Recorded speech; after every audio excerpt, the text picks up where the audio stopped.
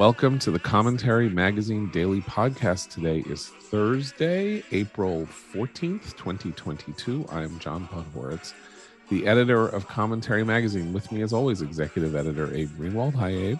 Hi, John. Senior writer Christine Rosen. Hi, Christine. Hi, John. And associate editor Noah Rothman. Hi, Noah. Hi, John.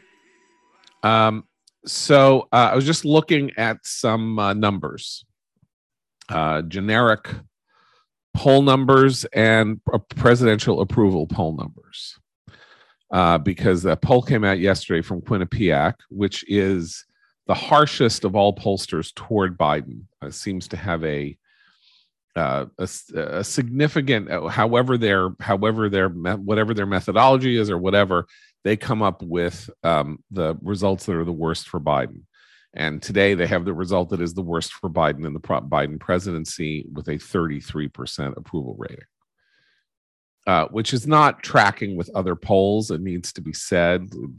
People who are thrilled to hear this news should keep their powder dry, because most other polls have him closer to 40, which is terrible, but nonetheless is not 33, which is, the demographic breakdowns here are really suspect. Like they are. Okay. Among Hispanics is at 26% approval. Yeah. Well, among we should also 34, 21%. I don't believe that. Yeah. Okay. I mean, you can also say that and still vote for the guy too. So. Right. Yeah. Okay. So anyway, these numbers are terrible. But so I decided to look at the poll results on this date in 2022. That is the poll of polls, the Real Clear Politics average aggregation of polls and then averaging of them. So on this date in 2018, remember the result of the 2018 midterms was a blowout for Democrats, winning 40 House seats. Donald Trump's approval rating on April 14th, 2018 was 42.8%. Joe Biden's approval rating in the poll of polls today, April 14th, 2022, 40.6%. So he is appreciably lower than Trump. And when you aggregate polls, there is no such thing as a margin of error for complicated statistical reasons. The point here is that at the very least, Biden is in Trump territory in terms of approval, or worse, and likely worse in April of 2018.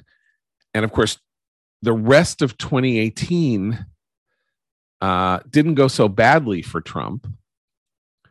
Economy continued to improve. Tax cuts were passed and started to pass through. Job growth was significant. It wasn't a bad year. It wasn't 2017, which was catastrophic for Trump. And yet it would appear, based on what happened in November of 2018, that this number, this 42.8% number, meant that the results of November were baked in the cake.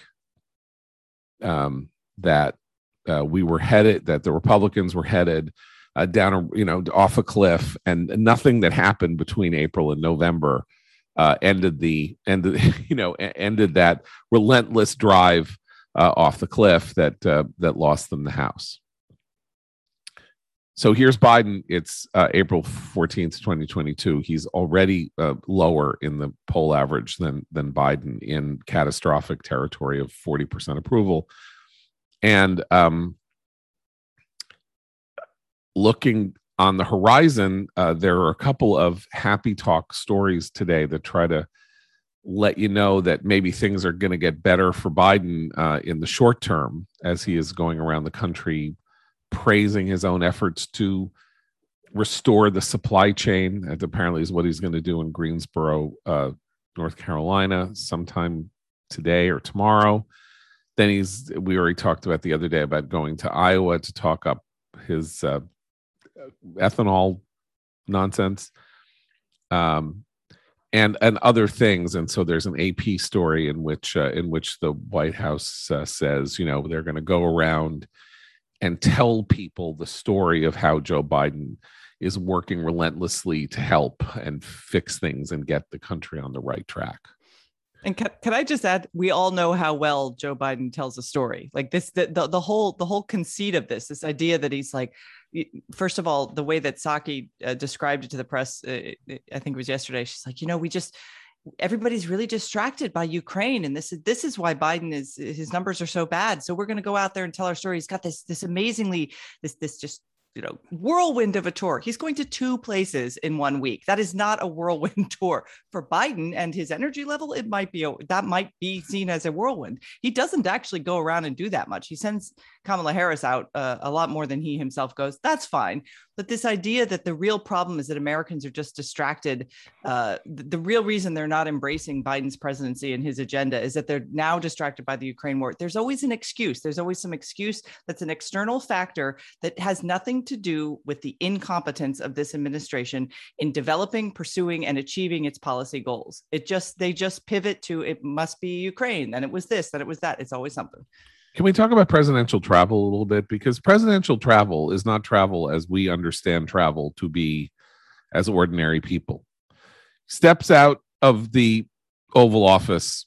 He walks about 200 feet to the helicopter. He gets on the helicopter. The helicopter lands at Andrews. He gets off the helicopter. He walks onto Air Force One. He sits down in the most luxuriously appointed private cabin on the planet with any and everything he could possibly want, including a bed and a this and a that. He lands somewhere. He gets off the plane. He gets into a limo. He's driven somewhere. He gets out of where he is driven. He goes up on stage. He gives a speech. There's a lot of applause. He shakes a couple of hands. He goes back out following the Secret Service. He gets back in the limo. He drives to the plane. He gets on the plane. He gets back to Andrews. He gets on the helicopter. He gets into the house. Elapsed time, bupkis, a stress level 0. This is not like, oh my God, I got to get to the airport. I got to go through security. I got to wait for an hour, and maybe we'll be waiting on the tarmac. And then we get off. We have to wait for our bags. And we have to go to the rental car. Like, this is nothing. It is nothing for a president to travel. Nothing. So the idea that they're like, oh, he's going around the country to tell his story. I mean, give me a break. Like, he could do this 5 days a week. You know, as Christine, as you said on our group chat, like, you know, he goes to Delaware 4 days a week. He could be flying out. You know, he could take a couple hours and go to Kentucky and go to, you know, I don't know, South Carolina. He could go to Georgia. He could go to Maryland. It doesn't matter. You know, this is not grueling even for a man of his admittedly advanced years. Whenever they start saying you need to tell your story better, that's when it is time to either buy the life insurance or to sell your holdings, because and when Hillary Clinton says you just need to tell your story better, like, then maybe really it is time to start making an appointment at the glue factory, because if Hillary Clinton is saying you just don't know how to tell your story, in some ways the single least successful political candidate in our lifetimes, if you think about it, and she's criticizing the way you get your message out. Oh boy. But this is the problem with, this is why Americans often like outsiders for president, right? Both Hillary Clinton and Joe Biden already have set stories, and the American people know those stories. And the American people don't always like the story that they have heard from these politicians over many, many decades of experience. And, you know, Biden was able, in a kind of remarkable twist, to change the story because of who he was running against. And that was Donald Trump. To be able to just say, you know me, I'm the average Joe. I'm the guy who's just going to be calm and competent. He's not been calm. He's been quite emotional, actually, in a lot of his responses to major emergencies. And he's not been competent. He just simply can't be described as competent if you judge him by his own, the things he outlined as wanting to get control of. He hasn't met his own goals. So that the whole, like, oh, it's really the narrative. I mean, for Hillary, she could point to, oh, it was, you know, Russian disinformation. It was misogyny. Biden doesn't really have that excuse. So we know, we know the story of his presidency so far. The story is he had wild ambitions about a mandate that he didn't have to implement Build Back Better, and he failed catastrophically, and the Afghanistan withdrawal was disastrous, and he covered it up, and he was dead wrong about inflation and its transitory nature. That's the story. And COVID. Going around, And piece COVID, by yeah. piece, and pulling a stunt here and pulling a stunt there and pulling that, does not a story make. That's not a narrative at all. So they're actually mistaking what it means to shape a narrative here. Noah, let me put it this way. So, according to the AP, in a story called "Thinking Small: Biden Scrounges for Ways to Break Through" by Chris McGarrigan and Zeke Miller. 6 months out from the midterm elections, Biden's team is betting that smaller, discrete announcements can break through to voters better than talk of transformational plans that are so far only aspirational. So, for example, last week that meant aides positioning big rigs outside the White House so Biden could talk about efforts to get more truck drivers on the road. Not many people in the country follow politics more granularly than I do. You missed that. I missed that. Yeah. Didn't know that there were. First of all, where on earth would the big rigs be? Like a half a mile from the White House? No, I saw it right in front of. Yeah, right in front of. I don't know the lawn, but it was right. See, in front I knew. I knew that the lawn you where would. The stairs go down. Yeah, whatever. Because you are. Yeah, the portico. Yeah, this is. You are even more granularly following politics than I am. So I thought if I didn't know, you missed did. it. But here's my point, which is I am in the top 2 or 1 or 0.5% of people who know what's going on an hour-to-hour basis in American politics. And I didn't know that happened.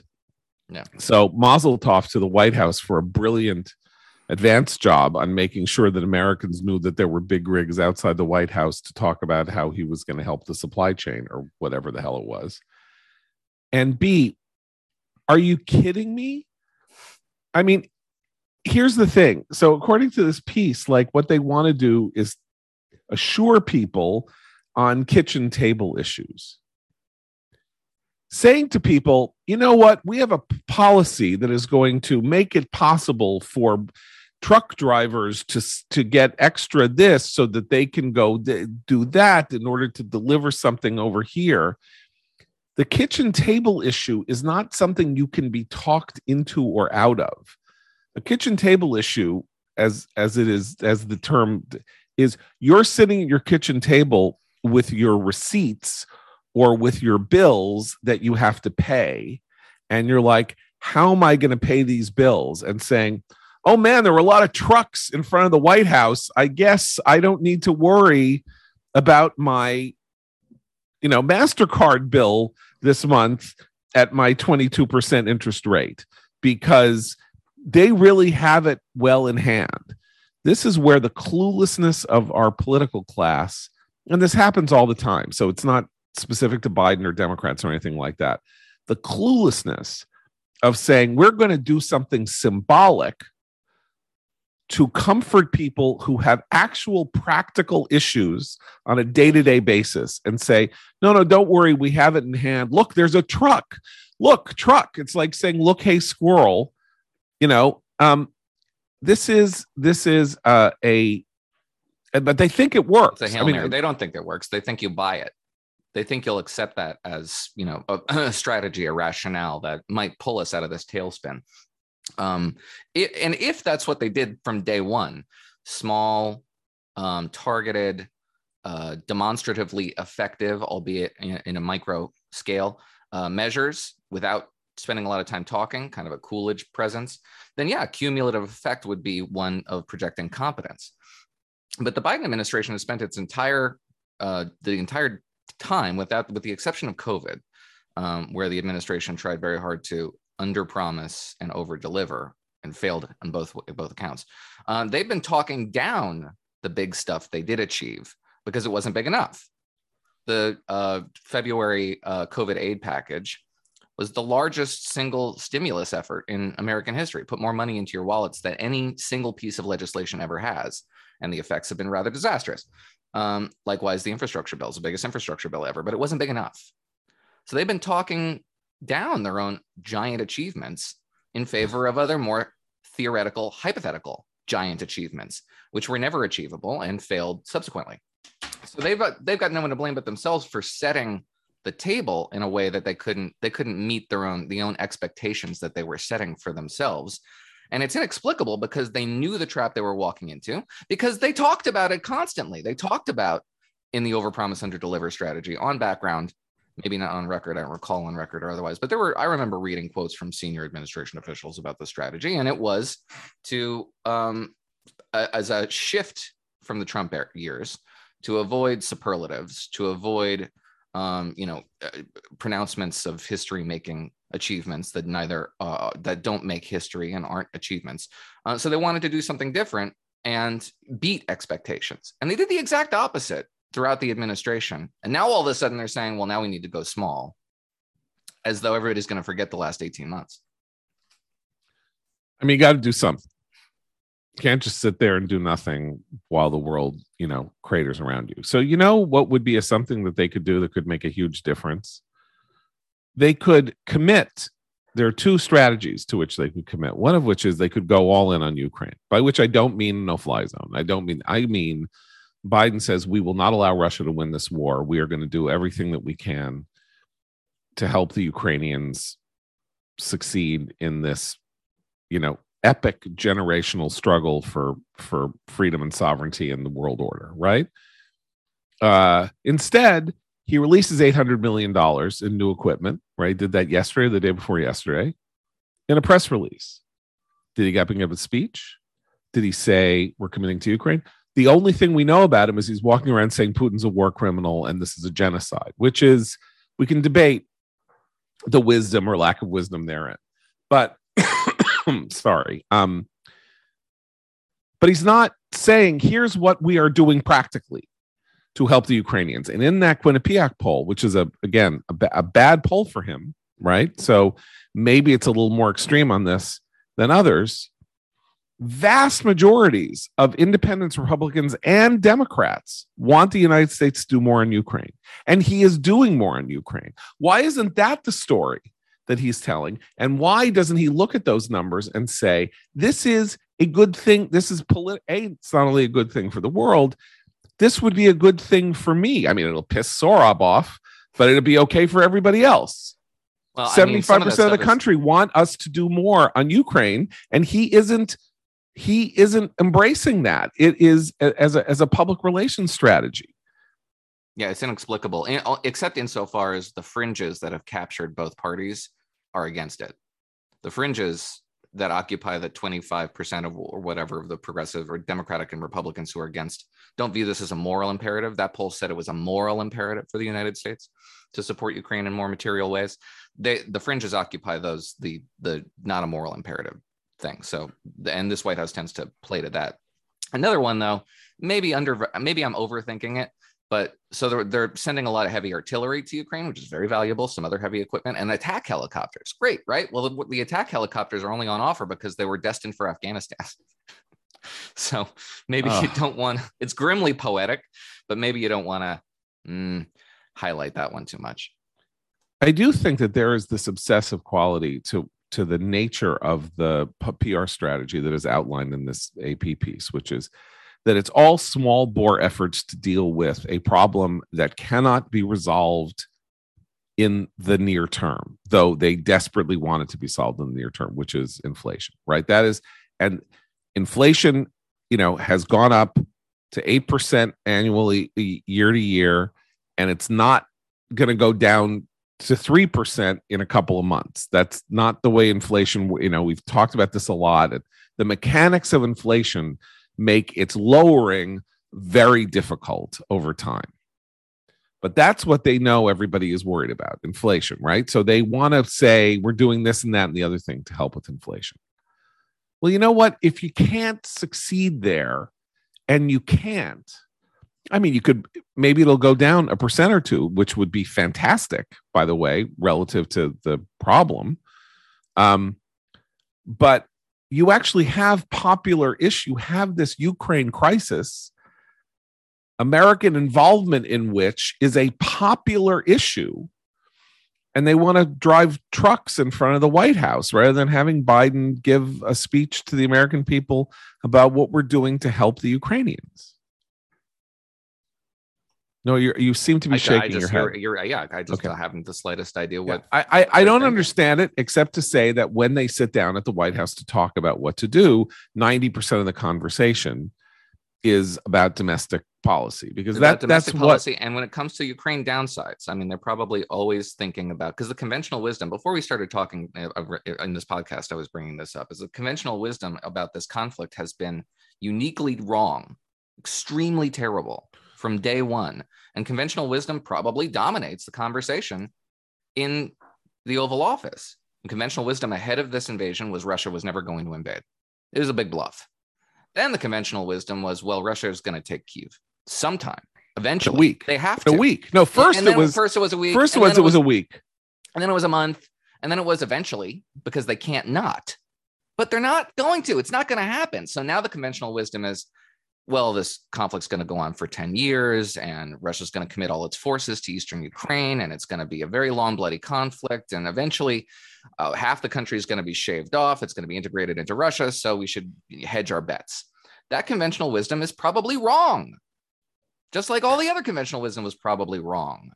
And it's likely that we should push some chips in here, which the administration is doing, to its credit. Good for them. But what Ukraine is now asking for isn't anti-tank weapons, no more javelins, no more NLAWs. What they need is long-range artillery, long-range rockets, tanks, armored personnel carriers, helicopters. They want to engage in a set-piece conventional battle against Russian forces in the east. And Russia has lost, according to Western estimates, 1/5 of their armed personnel and heavy equipment. Fully 20% of their forces have been routed and are inoperative. That's the goal that they've set for themselves in Kyiv is not unattainable. I would also say that on the messaging part, even when there's a clear, as you say, John, there's a clear message that the American people would resonate with regard to Ukraine, and the polls show that. This administration also seems to have a communication problem within. Defense, state, and the White House are never on the same page at any particular moment, right? And so Biden says something emotional, and he gives some emotional outburst about Ukraine.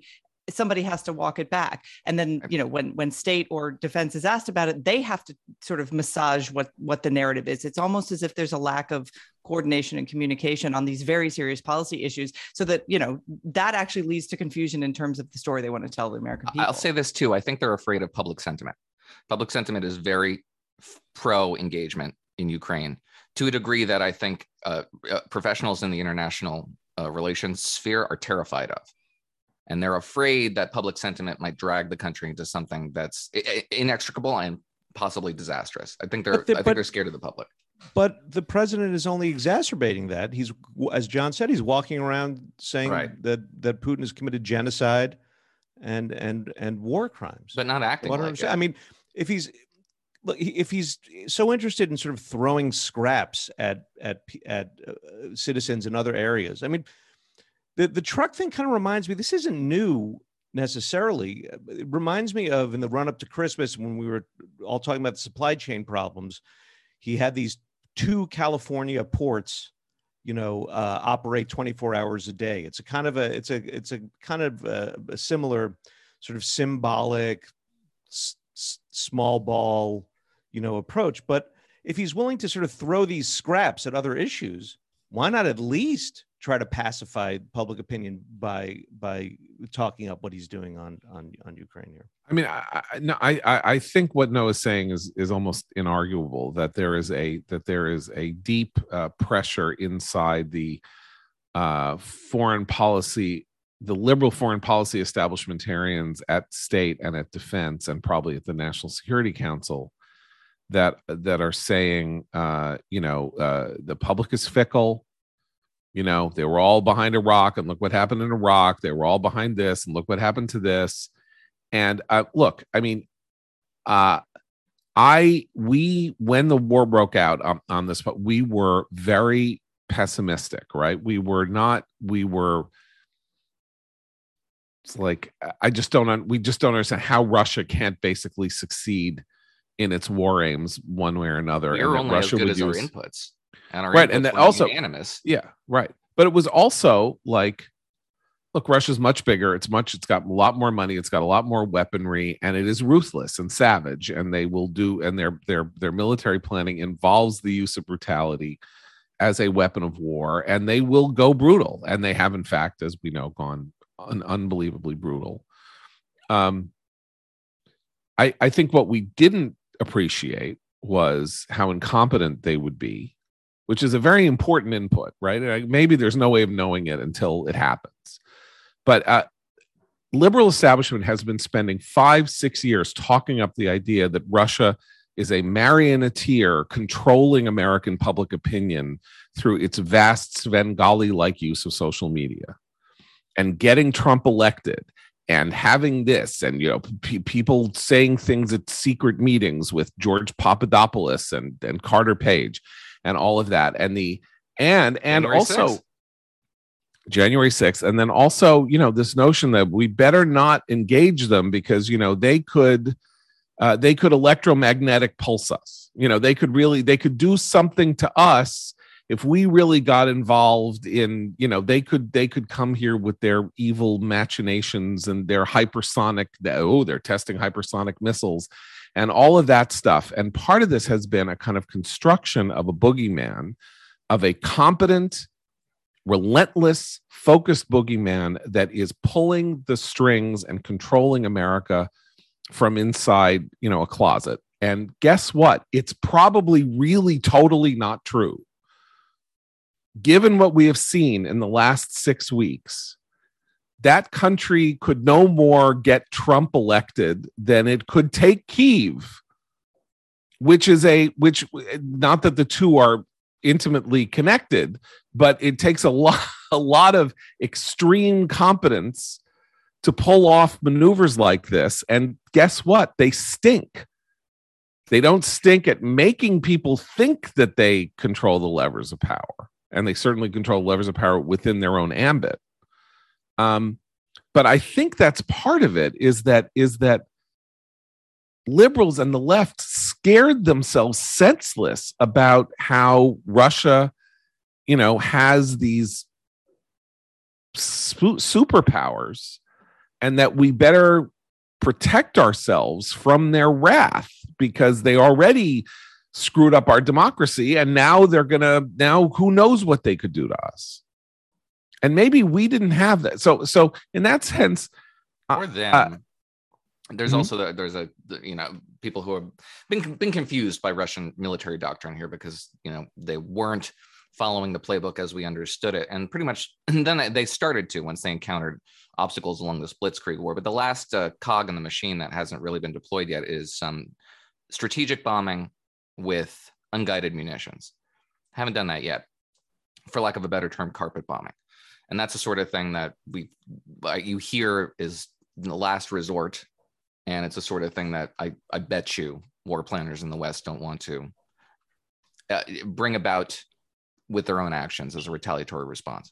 Well, of course not. I mean, and the thing about carpet bombing is that it doesn't work except as a tool of revenge. I mean, you carpet bomb Total war. Dresden, you carpet bomb Dresden as the response 2.5 years later to the Blitz, right? I mean, that's why we did Dresden, but we didn't do Dresden because we had a strategic goal in Dresden. It was, you are not going to kill 42,000 Britons and destroy our capital city and go through this war without a commensurate response. We are going to level your little beautiful, toy beautiful city in response. But that wasn't a strategic aim, right? Unless it was something else. It was an emotional aim, and carpet bombing doesn't work.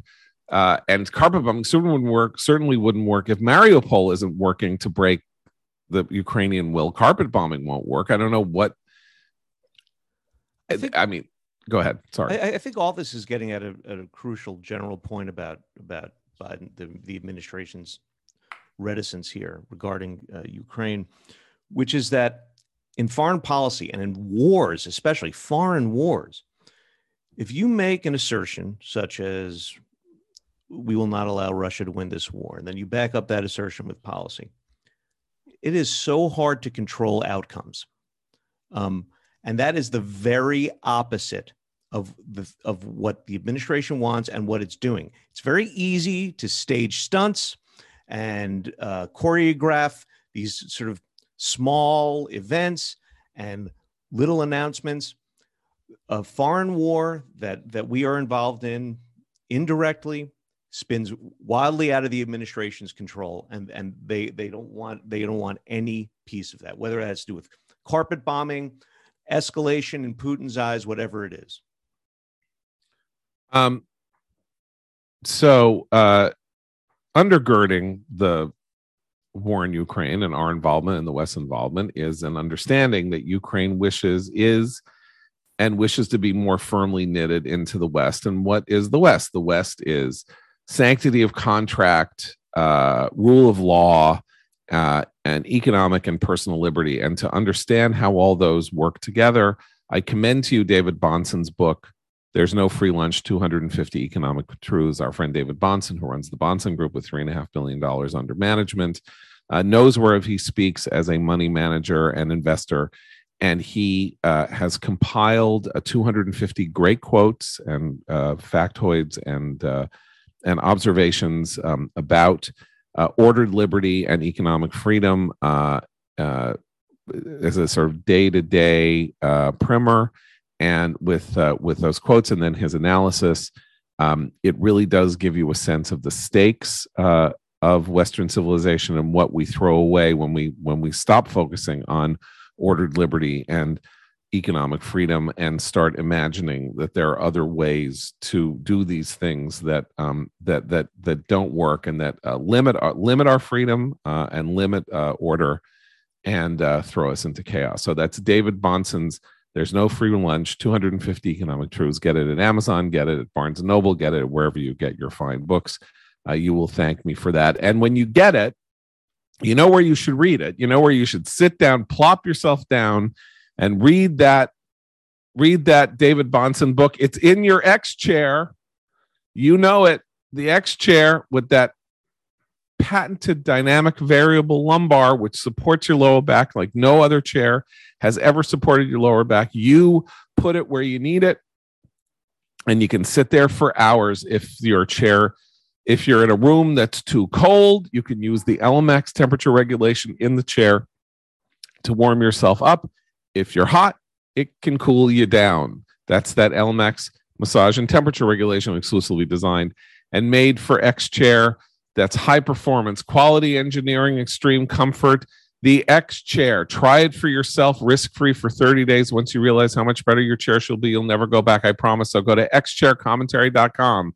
That's the letter X, the word chair, commentary.com, or call 1-844-4XChair for $100 off your order. X Chair has a 30-day guarantee of complete comfort, and you can finance your purchase for as little as $30 a month. xchaircommentary.com. Can I add one more data? Please. I was going to add one more data point in the Biden narrative confusion department, because I think we mentioned this the other day, but they have in fact extended the federal mask mandate on airplanes and mass transit for 2 more weeks. Completely ridiculous. Makes no sense. 15 days. Oh, sorry. 15 days, which is not a great number joke. Because we're going to stop the spread. It's the first 500 days that are the hardest. But so this is like something that makes no sense. Most people are ready for that to be a voluntary thing.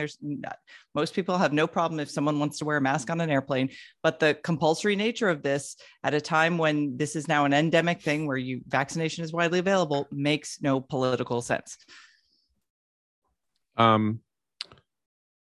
So talking about this for the last week about the severing of the case numbers, which are the reason that we are they're continuing with the mask mandate, that is rising case numbers, and the severing of case numbers from the results of sickness, meaning hospitalizations and deaths, because as case numbers are rising, hospitalizations and deaths continue to fall.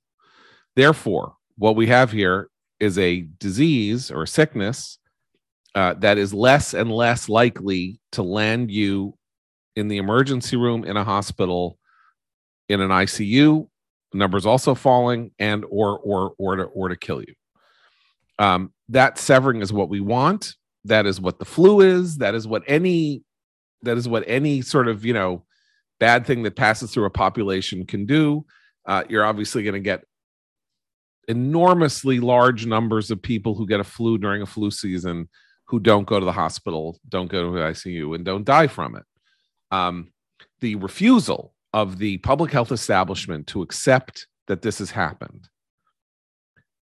This is what epidemiology is supposed to be, right?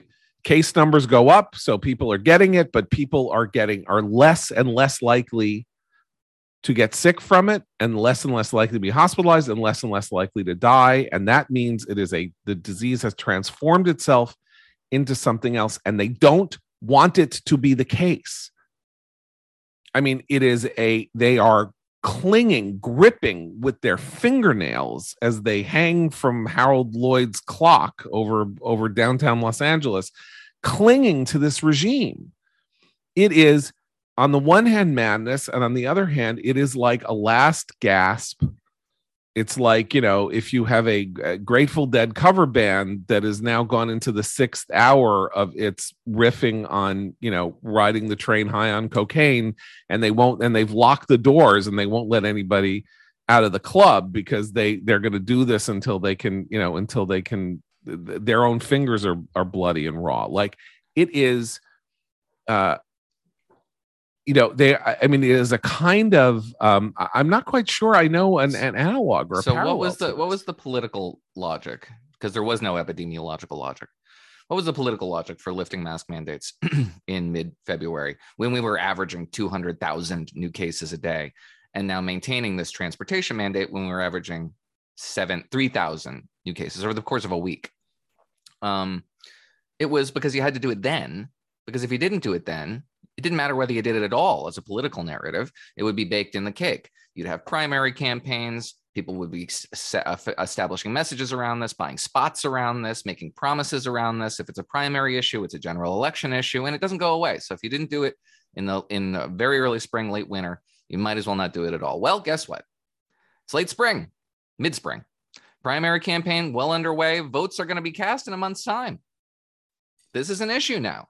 Masking is going to be an issue now in the general. Can't make it go away anymore. Congratulations. You have it. Now we're going to have another referendum on COVID, on the COVID regime, whether it's present or not. And it was always present as background radiation, even when the mask mandates went away. We were talking about this the other day with this Wall Street Journal profile of this New Jersey voter who found herself in the arms of the Republican Party against all her best instincts and impulses. But now it's just going to be a much more resonant issue, and it's one that cuts against Democrats, and they know it, but they are captured by an ideologically unrepresentative pressure group. There's no way around it. They are hostages. I don't even know if it's ideological by now. I mean, the question is, if the CDC is making this judgment, and the White House is caught between a rock and a hard place, because what it should have said was, shut up and go away. Gail Walensky, you're fired. Rochelle Walensky, you're fired. We're listening to Ashish Jha. Go away. Say it is ideological. I'm sorry I'm interrupting you briefly, but the people who are applauding this narrative are all on one side of the aisle, right, and they're at the very far end of that spectrum. Okay. I think that the incentives that are guiding the CDC are the incentives of their field.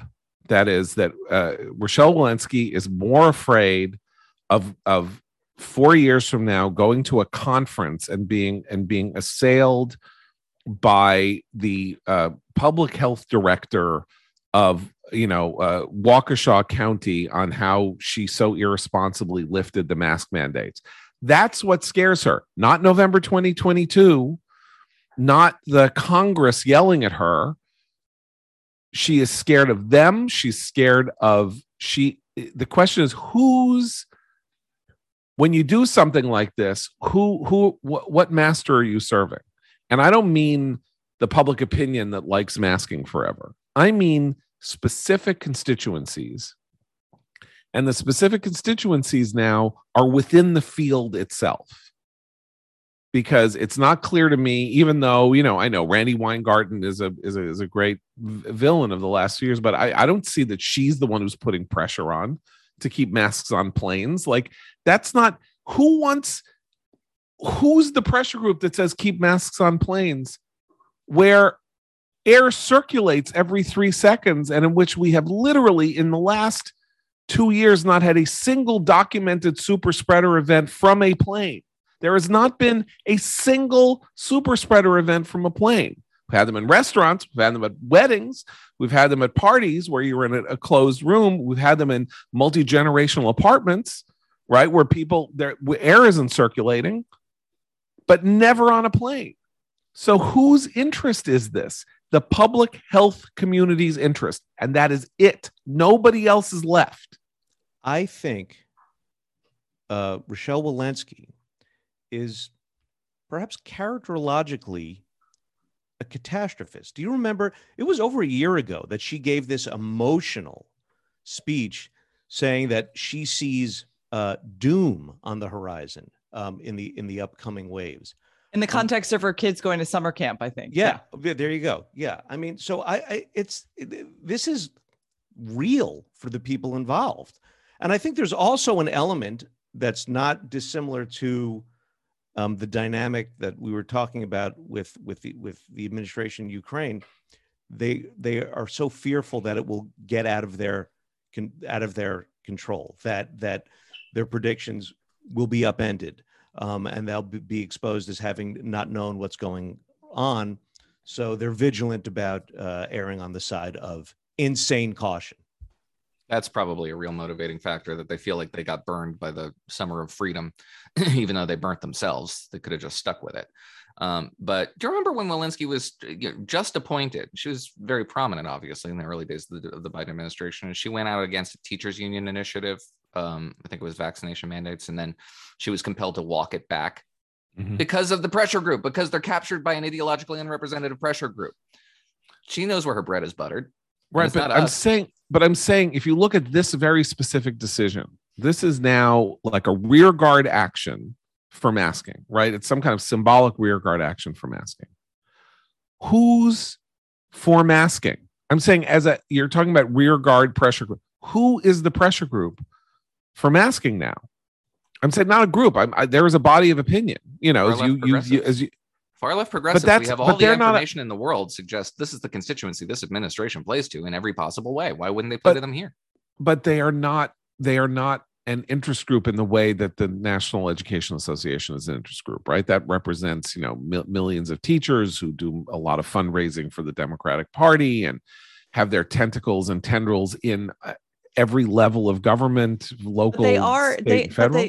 But they are, I think Noah's right that they actually are, it's not a formal interest group, but the fact that all of the major airline CEOs wrote to the Biden administration weeks ago, begging for the lifting of this mask mandate, saying everywhere else in this country, we are lifting these mandates. Here are all the reasons why we should do it on planes. It's causing a lot of headaches for our staff, for our pilots, et cetera, et cetera.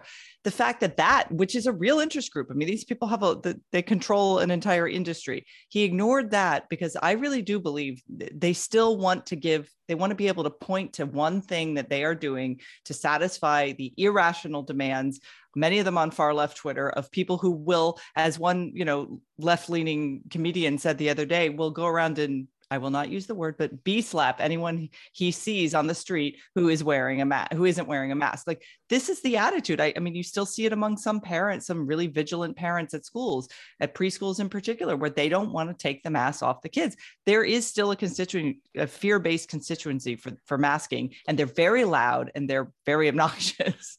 Sean Patrick Maloney, who runs the Democratic Congressional Campaign Committee, said 2 months ago he never wanted to see another mask or something like that. He is the guy who was sitting there raising the money and looking at the data and looking at the tsunami that is coming toward him and trying to figure out whether there's any way to, put a tarp over a few people to save them, from the flood. So he is less powerful in this context than what? than Barbara Ferrer of LA, than the mayor of Philadelphia. I mean, it's a very interesting situation because anybody who is looking at a specific reckoning from specific, where they're going to be measured and they're going to have an outcome come at them personally, is running the hell in the other direction. Did you see anybody on Twitter yesterday who was an elected official of either party coming out and saying, I commend the CDC for keeping the mask mandate on planes? No, I mean, I don't even know if a communist member of Congress would want to say that, like, unprompted. And it doesn't matter that much. I mean, let's say it's 15 days and that's finally raised. So it doesn't matter that much, like 2 weeks more one way or the other. What's the big deal? It's just more a reflection of a kind of mindset. And this is where the complete disconnect between this administration and its understanding of its role today is, just now. Yeah, go ahead. Just now, White House Chief of Staff Ron Klain tweeting out a New York Times piece, because he lives on Twitter, quoting, they're reporting that COVID cases are going up by 3,000 over 7 days in a country of 330 million, but ICU admissions are down for the first time in the pandemic. Hospital admissions are below 15,000 for the first time in the pandemic. We're winning. What the hell is this messaging? It is always a scapegoat to blame the messaging, right? But this messaging is insane. They are trying to have it both ways. At once, COVID hospitalizations are down, the economy is booming, we're back, but also the state of emergency needs to exist in perpetuity because it's dangerous out there. You can't have it both ways. CDC works for the White House.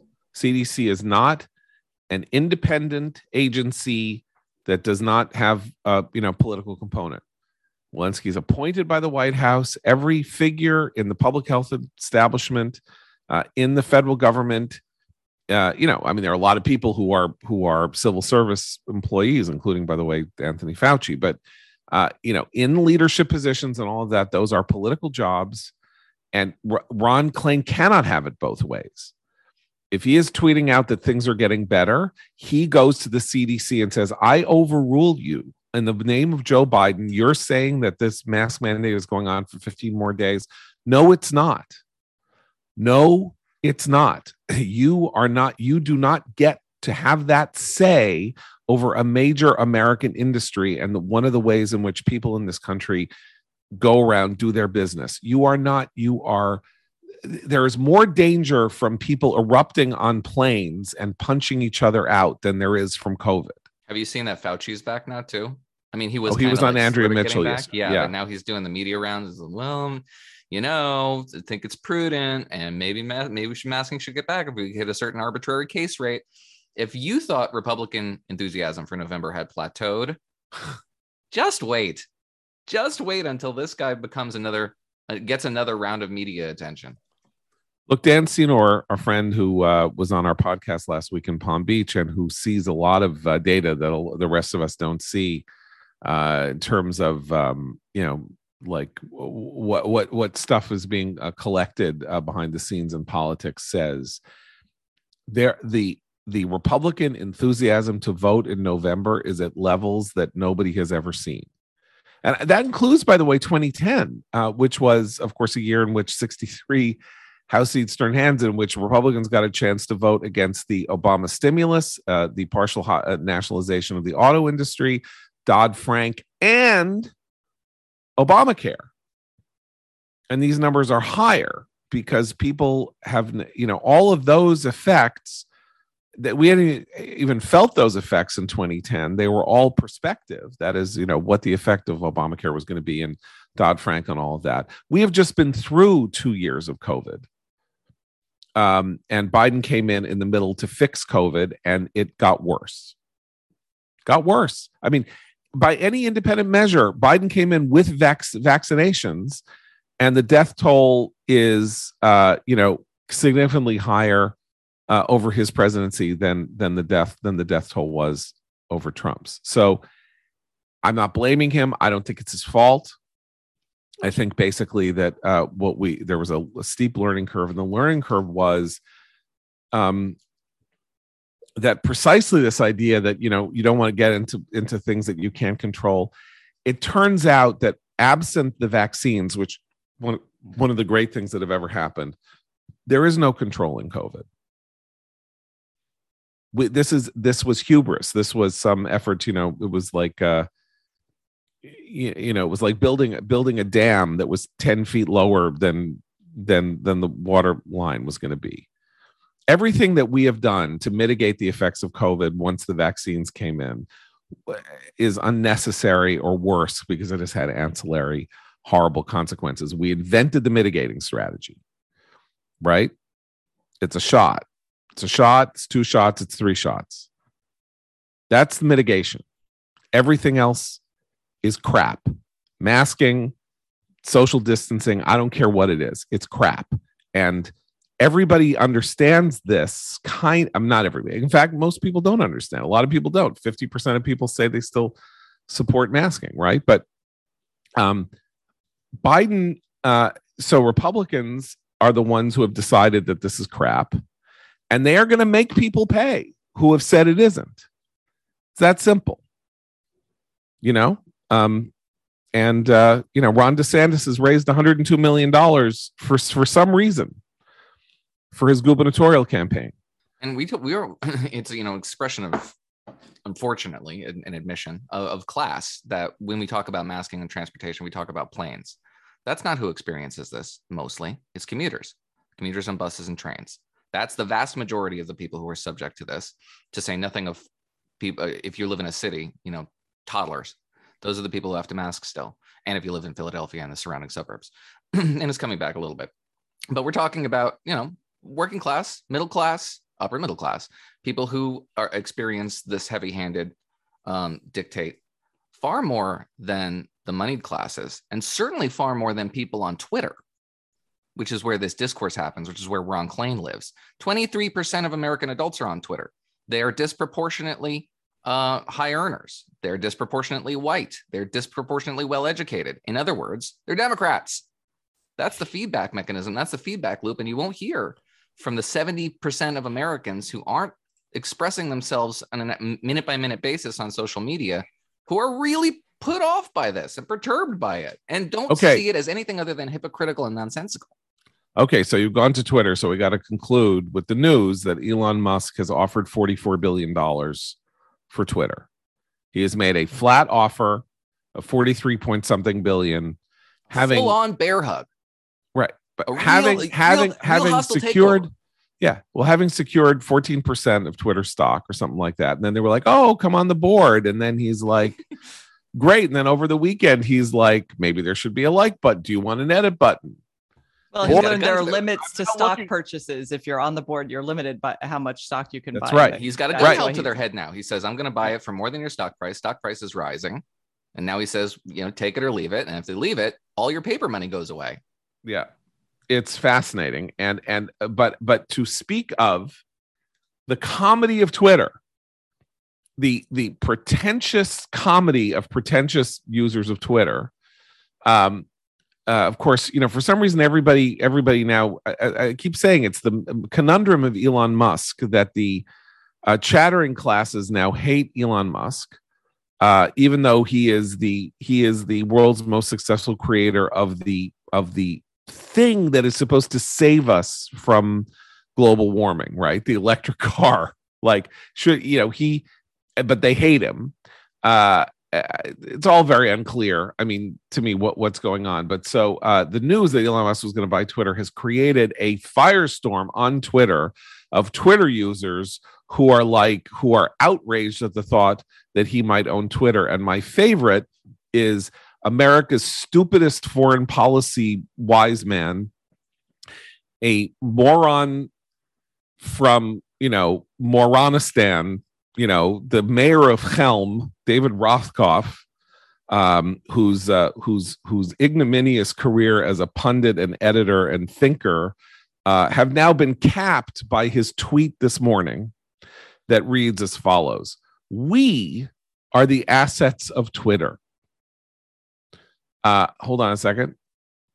We are the assets of Twitter. If we walk out the door, the moment Elon Musk takes it over, It is nothing. And I can tell you, I, for one, have no desire to participate in the social engineering experiment of that particular out of control megalomaniac. Okay? So, David Rothkopf is going to walk out the door. Oh my God.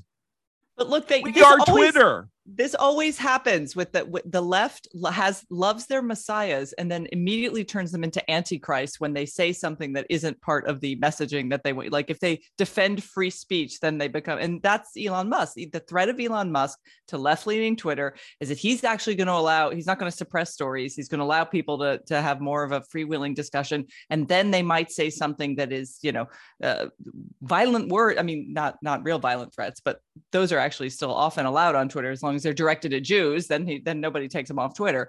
But he's going to actually perhaps allow for freewheeling platform debate, and that terrifies them. He's going to let Trump back on Twitter. Yeah, that's the main thing.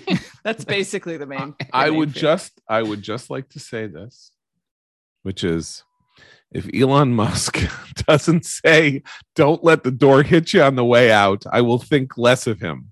I mean, the idea of a Twitter in which David Rothkopf storms off to create his own Truth Social or Gab or whatever. We're going to start our own Twitter, free from the effects of Elon Musk. Well, you know what? Go to Instagram, you idiot. Like, who gives a shit? Like that, it is fascinating. It is absolutely fascinating to watch the sort of like the chattering class express its outrage over the idea that they should experience any discomfort whatsoever, including the ideological discomfort of maybe participating in a medium that is owned by somebody whose ideological priors are not their own. Well, welcome to the club, David Rothkopf. Every one of us has been watching movies made by people whose politics we revile, have been reading books published by companies whose politics we revile. That is part of being a grown-up and being able to separate your own participation in things from the larger order of things. And I really am delighted to see, the more of this that can happen where people are forced to confront, not have their outrage, sort of like have their outrage machine challenged is something that is devoutly to be wished, in my view. I don't mean to focus on David Rothkopf, although he is a particularly malignant, putz. So I'm happy to create, to be incredibly unpleasant to him today. But he's really an example, he's not the cause of the entire thing. There are others, and including former friends of ours who are saying much the same thing today, and will continue to do so. So we'll just get the popcorn and watch. Of course, what's interesting about Twitter and Instagram and Facebook and all of that is the fact that we are long since due. I mean, maybe TikTok came in and that was but we're long since due for something that was supposed to supersede them, right? I mean, that is the interesting thing about the slowdown in tech, is that, Facebook came along in 2007. It supplanted MySpace. Twitter came along in 2009. It kind of killed the blog. Instagram came along, this way, and theoretically something new should be happening. So that is really interesting, because that Silicon Valley mentality is, move fast, break things, disrupt industries, right? And the Silicon Valley's, especially these media platforms, have become a sclerotic industry in desperate need of disruption. Except for Substack, right? So, which is why the New York Times yesterday, Substack comes along, says, "Here, publish anything here, and we'll take a 20% cut, and the people who do the billing, they'll take 10%. You keep 70 or 70, whatever the number is. Publish whatever you want, no advertising. Let's see how this goes." And the New York Times publishes a hit piece yesterday that says, "Oh, Substack is going through growing pains. Such growing pains. It's really terrible." And then the piece, which is like 3,000 words, elucidates not a single growing pain.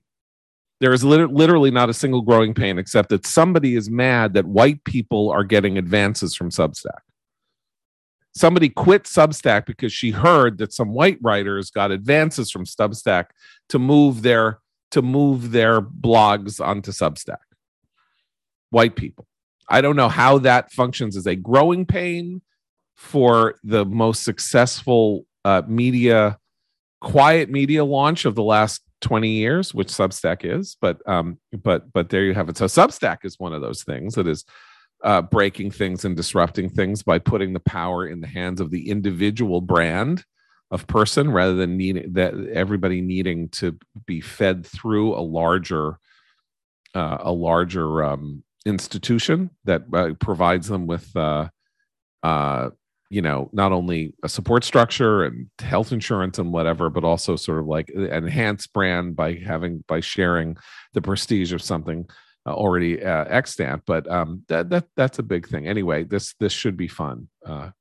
Elon Musk is fun. Whatever you want to say about him, he's pretty fun, and this is fun. I will not be here tomorrow, as I will be traveling for the Passover holiday. So my colleagues will be here with our friend Eli Lake, and I'll be back on Monday. But until tomorrow, for the crew from tomorrow, Abe, Christina, no, I'm John Podhoretz. Keep the candle burning.